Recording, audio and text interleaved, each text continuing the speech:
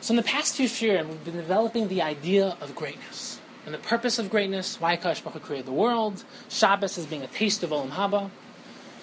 So what I want to discuss today is one of the most fundamental ideas in all Machshava, which is the idea of potential versus actualizing that potential. Theoretical potential versus actualization. So let's ask a couple questions. Number one, what is the relationship between potential and actual? Number two, why do so many of the Baal Machshava always compare potential and actualization to male and female, to Zachar and Nekeva? The Maharal constantly talks about Zachar and Nekeva, and it's also very interesting. Hashem is usually considered to be male, and the world is usually considered to be female. So, for example, words that wouldn't necessarily be inherently female, when they refer to the world, we consider them to be female. So, for example, Eretz refers to this world, the physical world, the land, and it's not inherently a female word. And yet, when you look at the way that we use the word Eretz, Artzot Habris, we use it in the female term. Why? There's nothing inherently female about Eretz. Second of all,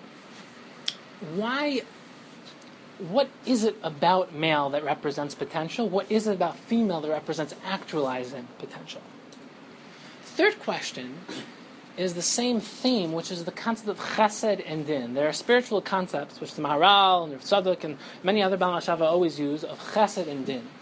And they also use chesed and din to refer to potential and actualization. And they also use chesed and din to refer to male and female. So what is this concept of chesed and din? And also, when it comes to chesed and din, there seems to be a third term called tiferes. And, for example, Avram, Yitzchak, and Yaakov is keneged chesed, din, and tiferes. What exactly does that mean? What are these terminologies? So we were going to try to understand these ideas. The third question of din is that the Midrash says that when HaKadosh Baruch Hu originally created the world, Olad Machshava, it originally came up in HaKadosh Baruch Hu's mind to create the world Midas Hadin. And only once he saw the world couldn't exist like that, then he created the world with Rachamim. So the question is, what does it mean to create the world with Midas Hadin? And what does it mean that the world couldn't exist that way, so you had to add Rachamim? And if you're very medayik in the words, the Ramchal Mesilas Yesharim notes this, it doesn't say he replaced Din with Rachamim, it says he added Rachamim. He mixed Rachamim into Din. So what does that mean? What does Din mean? What does Rachamim mean? How can you mix Rachamim into Din? And the last question is regarding the concepts of mitzvahs aseh and mitzvahs los aseh. What is the concept of a mitzvah aseh, and what is the concept of mitzvah los aseh, and which is more fundamental? I mean, seemingly you'd think that mitzvah aseh would be more fundamental. But why? The Ramban seems to say mitzvah aseh are more fundamental. But why? Why would one be more fundamental than the other? And also, why do we have a concept called aseh docha los aseh? There's a famous principle called mitzvah baba avera, that if you violate an avera or something, you can't fulfill a mitzvah with that same object. So if you steal lulav, you can't shake lulav with that lulav. It's the mitzvah baba avera. If you steal an animal, you can't be makav. You can't be makdish. That animal is a carbon. Why? Because you stole it. So why is it that if you're not able to do a mitzvah with something that you stole, with something that you did an avera with, that when it comes to an aseh docha los aseh, when the same act is both an aseh and a los aseh, we say it does work. Why isn't the same concept of mitzvah baba avera apply? That once you're doing something terrible, that you can no longer do something good with that same object. So those are the basic questions. Basically, we're going to try to understand the concept of potential and actual. We want to understand how that relates to male and female. And finally, we want to understand the concept of chesed and din and tiferes, and how that relates to mitzvahs aseh and mitzvahs los aseh. So let's start with the concept of potential and actualizing potential. Let's start with potential. What is potential? Potential represents something infinite, something boundless, something theoretical. It could be anything. It has no concrete form. It could be anything. Actualizing potential, something actualized represents something concrete, something real, something physical, something that has boundaries, something that has a framework, something that has limitation. So just to give you some examples of how you can relate to this, every day you wake up and you have a day in front of you. There are 24 hours in a day. and you wake up and you have a lot of time in front of you, that time represents potential. Every moment of your life could be anything. There's nothing specific that it is. For example, every single day, theoretically, you could do anything. You could fly to China. You could decide to learn any sugi and shas. You can develop any of your midos. You can talk to anyone. There's nothing specific about your day yet. Yet, you can only have one day. If you look back at your day, you decided to actualize that potential in a specific way. So your day looks like it looks. It could be anything, but it only is one thing. Potential represents the infinite, the boundless, the endless, anything. The actualized represents something that is, something that's concrete, something that's finite, limited. So if you just take a step back, you can use the same exact mashal for your life. You begin life with infinite potential. A fetus, or let's say a newborn baby, could be anything. Could develop into anything, could choose to be anything, could develop themselves in any way. And yet, as they go through life, they become something real, something concrete, something limited. They're only that. You look back at your life, it's only that. For example, right now, who you are now is all the actualized potential that you have accomplished in your past. Your memories are everything that you've done in your life. That represents the actualized potential.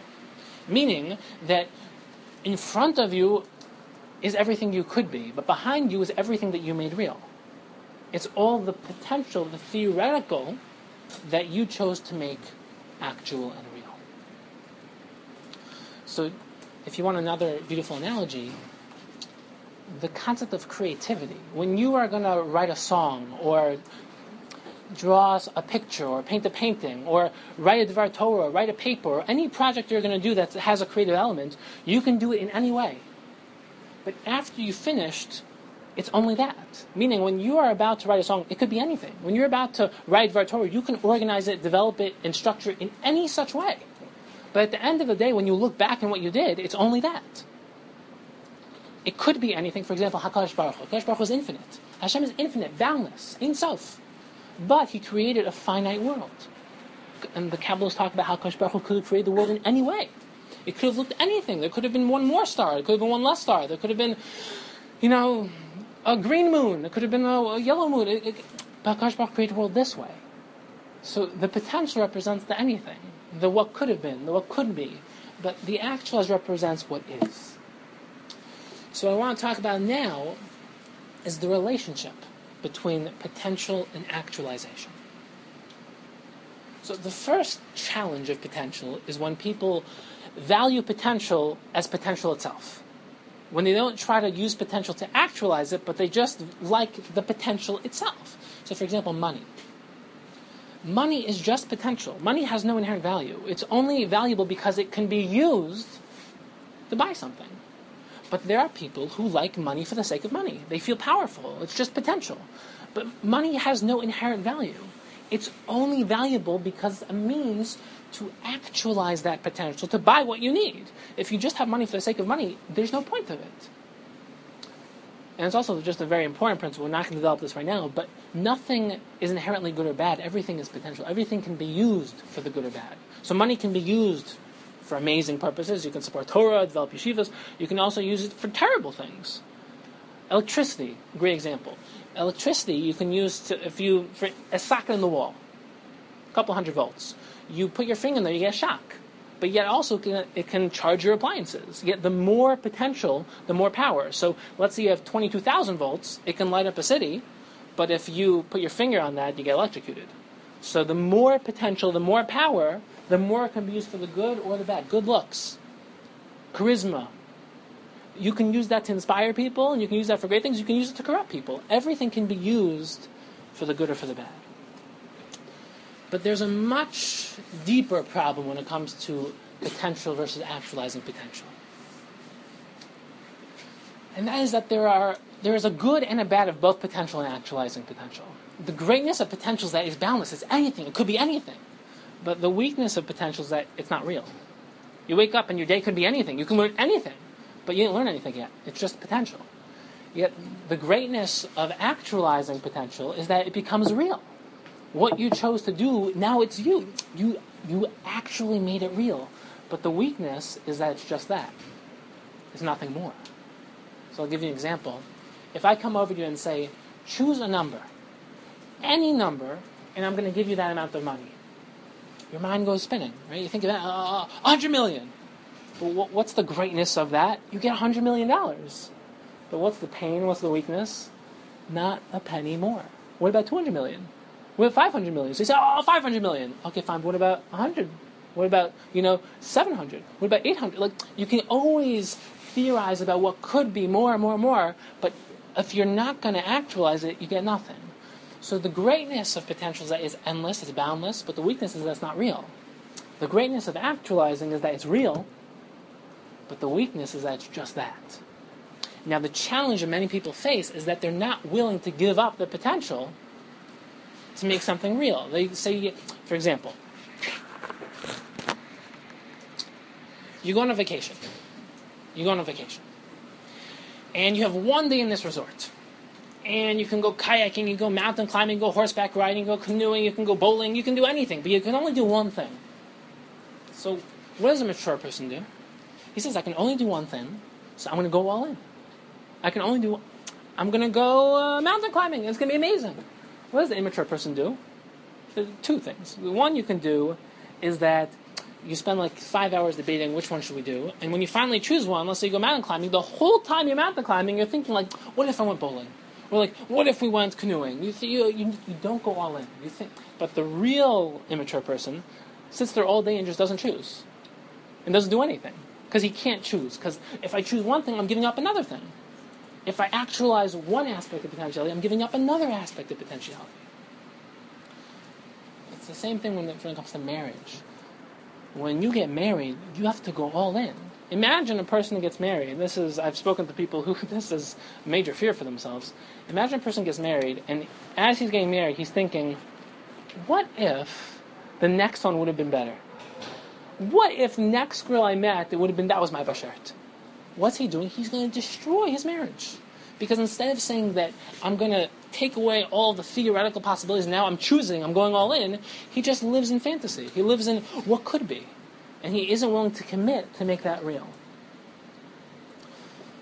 So if you've ever seen a kid walk into a candy store, and let's say he has $1, so you can only buy one candy bar. So he spends like 20 minutes like drooling, just looking at all the different possibilities. He can get anything. Goes to Nuts, and he's looking at all the different candy bars. He's thinking like, what am I going to get? And as he chooses one candy bar, goes online, and all of a sudden every other little candy bar in the whole shop starts glowing. And he's thinking like, he's convinced that the only tasteless candy bar that is in the entire store is the one in his hand. And that every other candy bar is going to be better. Why? Because he doesn't understand the concept that you can't have everything. You have to be able to limit potential to make it real. So if you want to really torture a kid, which is not Jewish thing, but I'm not recommending this, but you offer him an ice cream cone, and then when he has an ice cream cone, you offer him another ice cream cone, and then when he has it, you offer him another ice cream cone, and in like 2 minutes, you'll have a bunch of ice cream on the floor and a crying kid. Because the kid doesn't understand how to say no. He doesn't know how to say that if I take more ice cream, I'm going to have no ice cream because I'm going to drop all of it. He just wants more and more and more and more. In order to have anything real, you have to be able to give up potential. And that's maturity, is the willingness to give up. So when you're a child, you want to be everything. You go over to a really charismatic child, he wants to be Superman, fireman, the astronaut, Gadol Hador, a frog, this and that. He wants to be everything. And he thinks he can do it. And then, as you grow up, you realize that you have a limited amount of time. You have to choose who you're going to be and what you're going to. A person sits down and says, I want to know everything in the world. But then he spends his whole life saying, I want to know everything in the world. He knows nothing because he never sat down and learned one thing after another. You can't be everything. You have to choose what you're going to be, and you have to commit to it. So the immature person lives in fantasy of what he could be, and he doesn't become anything. Because he's convinced that he can be everything, and therefore, why should I commit my time to this? I could do that. Or why should I learn this sugya? I can learn that sugya. Why should I learn this masechta? I can learn that masechta. Why should I develop my midos in this? I have to work on that. But he never does anything. The mature person has to be willing to give up the everything in order to make something real. And eventually, the some things add up. But you can't just live with everything at once. You have to be able to actualize one thing at a time. And that's the real challenge. So I'll give you a really deep mashal, just that really illustrates this, then we can move on. There was once a farmer in old Russia who was sitting on the side of the road crying. He was crying. And the Tsar happened to be strolling by in his carriage. And the Tsar saw this poor farmer crying, so he felt empathy, he felt bad. And he went over to the poor farmer and said, "Why are you crying?" And the farmer said, "I'm a farmer, but I have no land. And I can't farm. I can't do what I'm supposed to be doing. I don't have any land to farm. And I'm just depressed. I have nothing to do with my life." And the Tsar, felt, I'm going to be a good guy. So he gave the poor farmer 4 stakes. And he said, "This whole land that you see in front of you is mine. I want you to take these 3 stakes," because he put one in the ground right where they were, stuck in the ground. He says, "I want you to take these 3 stakes, and I want you to walk as far as you want straight ahead. And when you get as far as you want, you place 1 stake down. And then you take a left. And then you go straight as far as you want, you place the 3rd stake down. And then you make another left. And finally, you go as far as you want, you place the 4th stake down. And when you get to that 4th stake, the whole land in between those 4 stakes is yours. I'm giving it to you as a present." And the farmer was ecstatic. He's like, "Oh my gosh, this is amazing. This is my lucky day." So he says, "Thank you so much to the Tsar." The Tsar goes on, and he starts to walk. He walks 1 mile, 2 miles. He's about to put down the stake. Picks it up, and he thinks to himself, "Wait a second, why should I put it down here? If I put it down here, that's all I'm going to get. Why not continue walking?" So he continues walking for another mile, 2 miles. He's about to put down the stake, and thinks to himself, "Wait a second, if I put down the stake, that's all I'm going to get. So I might as well go further." So he goes further, another mile, 2 miles. He's about to put down the stake, and again he says, why put it down here?" And as the legend goes, he never put down the stake. And he never got anything. Because if you're not willing to sacrifice the theoretical potential, you're not going to get anything. So maturity requires you, and a certain depth requires you, to be able to sacrifice the theoretical potential in order to make something real. So now that's the basic understanding of potential and actualization. So now we have that principle. I want to delve into one of the most profound and deep topics, which is the concept of male and female, and how that reflects the concept of potential and actualization. So the first parallel between actualization and potential is in the physical body of the male and female. The male creates millions of seed at a time and releases millions of seed at a time. And the female has just 1 egg at a time. Now, the male will release all of this potential, millions of possibilities. Could be anything, all these theoretical possible genetic combinations. But the female, which represents actualizing the potential, has to just take 1 of those seed, 1 of those sperm cells, and turn that into something real. Give up all the infinite potential, the millions of other seed, to make 1 thing real. What's the greatness of male? It's a million, there's so much potential. But it's nothing. It's nothing. What's the greatness of female? You make something real. You can conceive and create a real child, but it's just 1. You give up everything else. And it's also amazing, if you've ever been in a lab and you've opened up a female embryo, you'll see all of the eggs that the female will have her entire life. Because when the female is born, she already has all of her eggs. The male is constantly producing millions and millions of new seed. It's just overwhelming potential, overwhelming outflow. But the female is that which has something finite, something limited, something that has limitations and boundaries, but it makes it real. It represents actualizing potential. And that's why the male gives off this flash of potential in the relationship between man and female, and it's just completely, he's done. That's his whole tafkid, just that flash of potential. The female has to go through the grueling process of taking that potential, limiting it, making it real, and then nurturing it and constructing it within her during the stage of pregnancy. And that's the concept of actualizing potential, which is the grueling, difficult process of making something theoretical real. Making something that's potential real. It requires effort. To have a dream of being great is easy, but to actualize that dream requires a tremendous amount of effort. And that's the effort of pregnancy. That represents actualizing potential. It's also fascinating why the Maharal says, why is it halachically mutter for a man to marry multiple women? Because a man represents outflow and constant potential. But a female represents something limited. So a male can impregnate many, many women. But a female can just take one and focus on it, concentrate it, and make that real. Now, obviously, there are reasons why nowadays we don't do that, but in theory, that's why a male represents this constant outflow of potential. Now, this is a concept which we'll be developing many times throughout the summer, which is that the Hebrew language, Lashon HaKodesh, is so deep, and you can always see the depth of all the ideas we're talking about in the Hebrew language itself. So nikeva, nakva, nikeva literally means to make specific, to make finite. So for example, when Yaakov goes to Lavan and Lavan says, tell me how much you want me to pay you and I'll pay you, he says, nakva olai charecha. State to me, tell me your exact wages. Nakva, nekeva, means to make specific. So for example, asher nikvu b'shemot means a specified need, something specific. So nekeva literally means to take potential, to make theory, and to make it specific and real. And zachar, which represents potential, outflow, first of all, it's just amazing. Zachar is the same shorish as zecher, memory. And what's your memory? All the potential of your past which you made real. Your memories are all that potential which is you, which you made real. But zikaron is the same gematria as zera, which obviously we need a whole shir on the depth of gematria and how it's not just a scam or some it's so deep. But we're not going to have time to develop that right now. But zikaron is the same gematria as zera because what is seed? It's a genetic memory. All the male seed is a memory of the past generation. It's just a fleeting genetic code. The female is that which makes it real, but the male is just a genetic code. That's all he contributes. So now let's take a step further. And this gets into another category of the depth of the Aleph base, which once again requires a whole shir to understand how we can really delve into these depths. But for now, we're just going to state the ideas itself. So Av, which represents the father, the male, represents the spark of potential, that infinite flash of potential.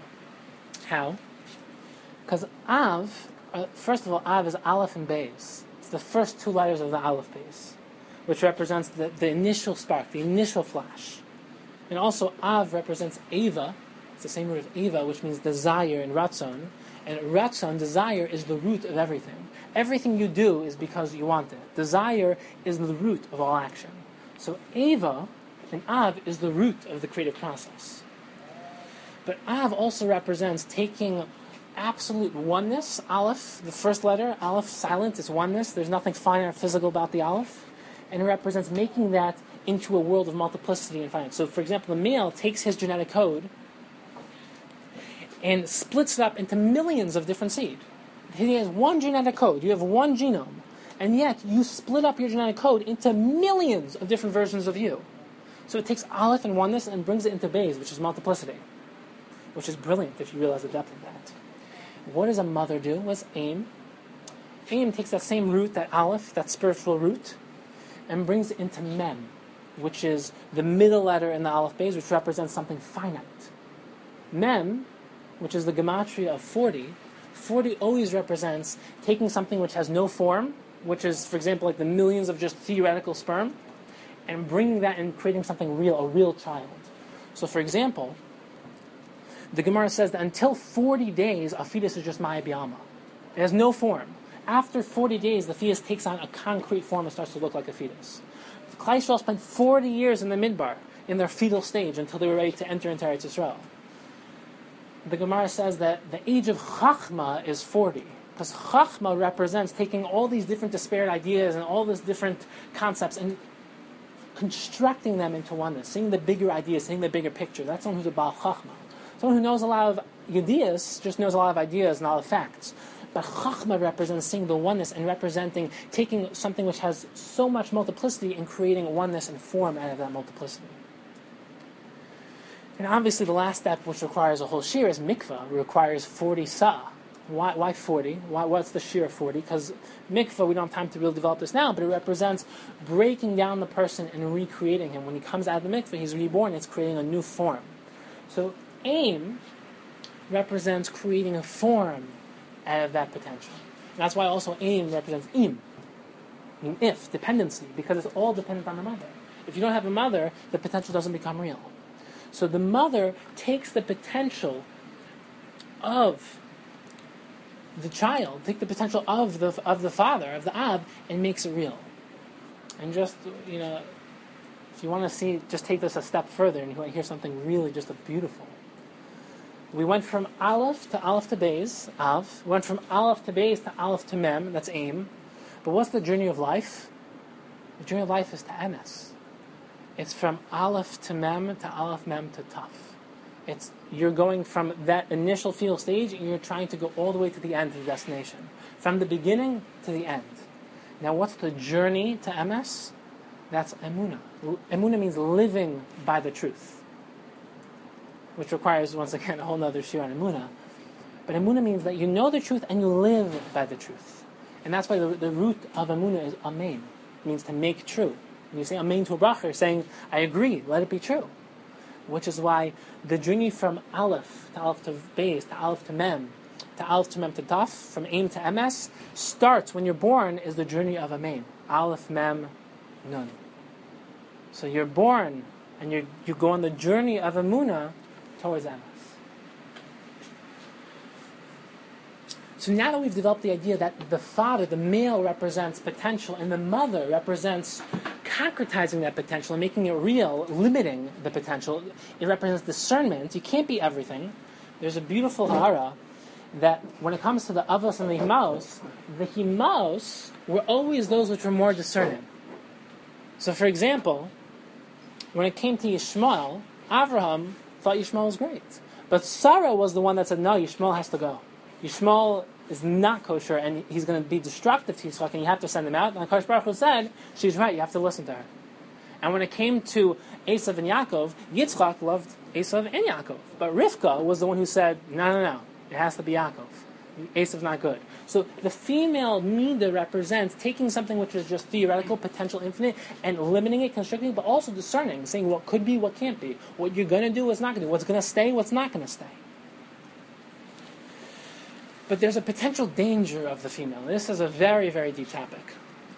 The female, actualizing potential, represents taking something theoretical and giving it life. So the mother takes the seed of the father and makes it real and gives the child life. She nurtures it and during pregnancy constructs the fetus and gives it life.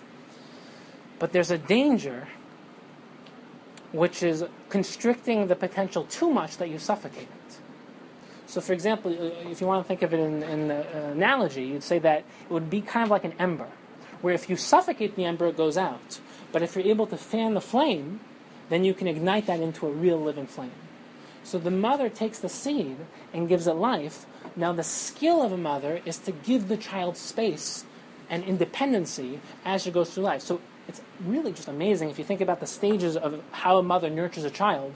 The beginning is that the mother is completely surrounding the child, completely giving the child life. In the womb, the child doesn't get oxygen, doesn't get food, it's completely through the mother. Yet, once the child's born, the mother has to give some space. Now the child has to have some independency. But still, she's nursing the child, very, very close to the child. The child is very, very dependent on the mother. The next stage is that the child stops nursing, goes to school, leaves the mother a little more, and then goes to high school and wants more dependency. And then the next stage is marriage, where there's another woman in his life, there's another person in life, that they're completely separate. The mature mother, the developed mother, gives the child more and more space at each stage. But the immature mother smothers the child, suffocates the child, and doesn't let the child have that freedom and breath. And what happens is that she puts out the flame.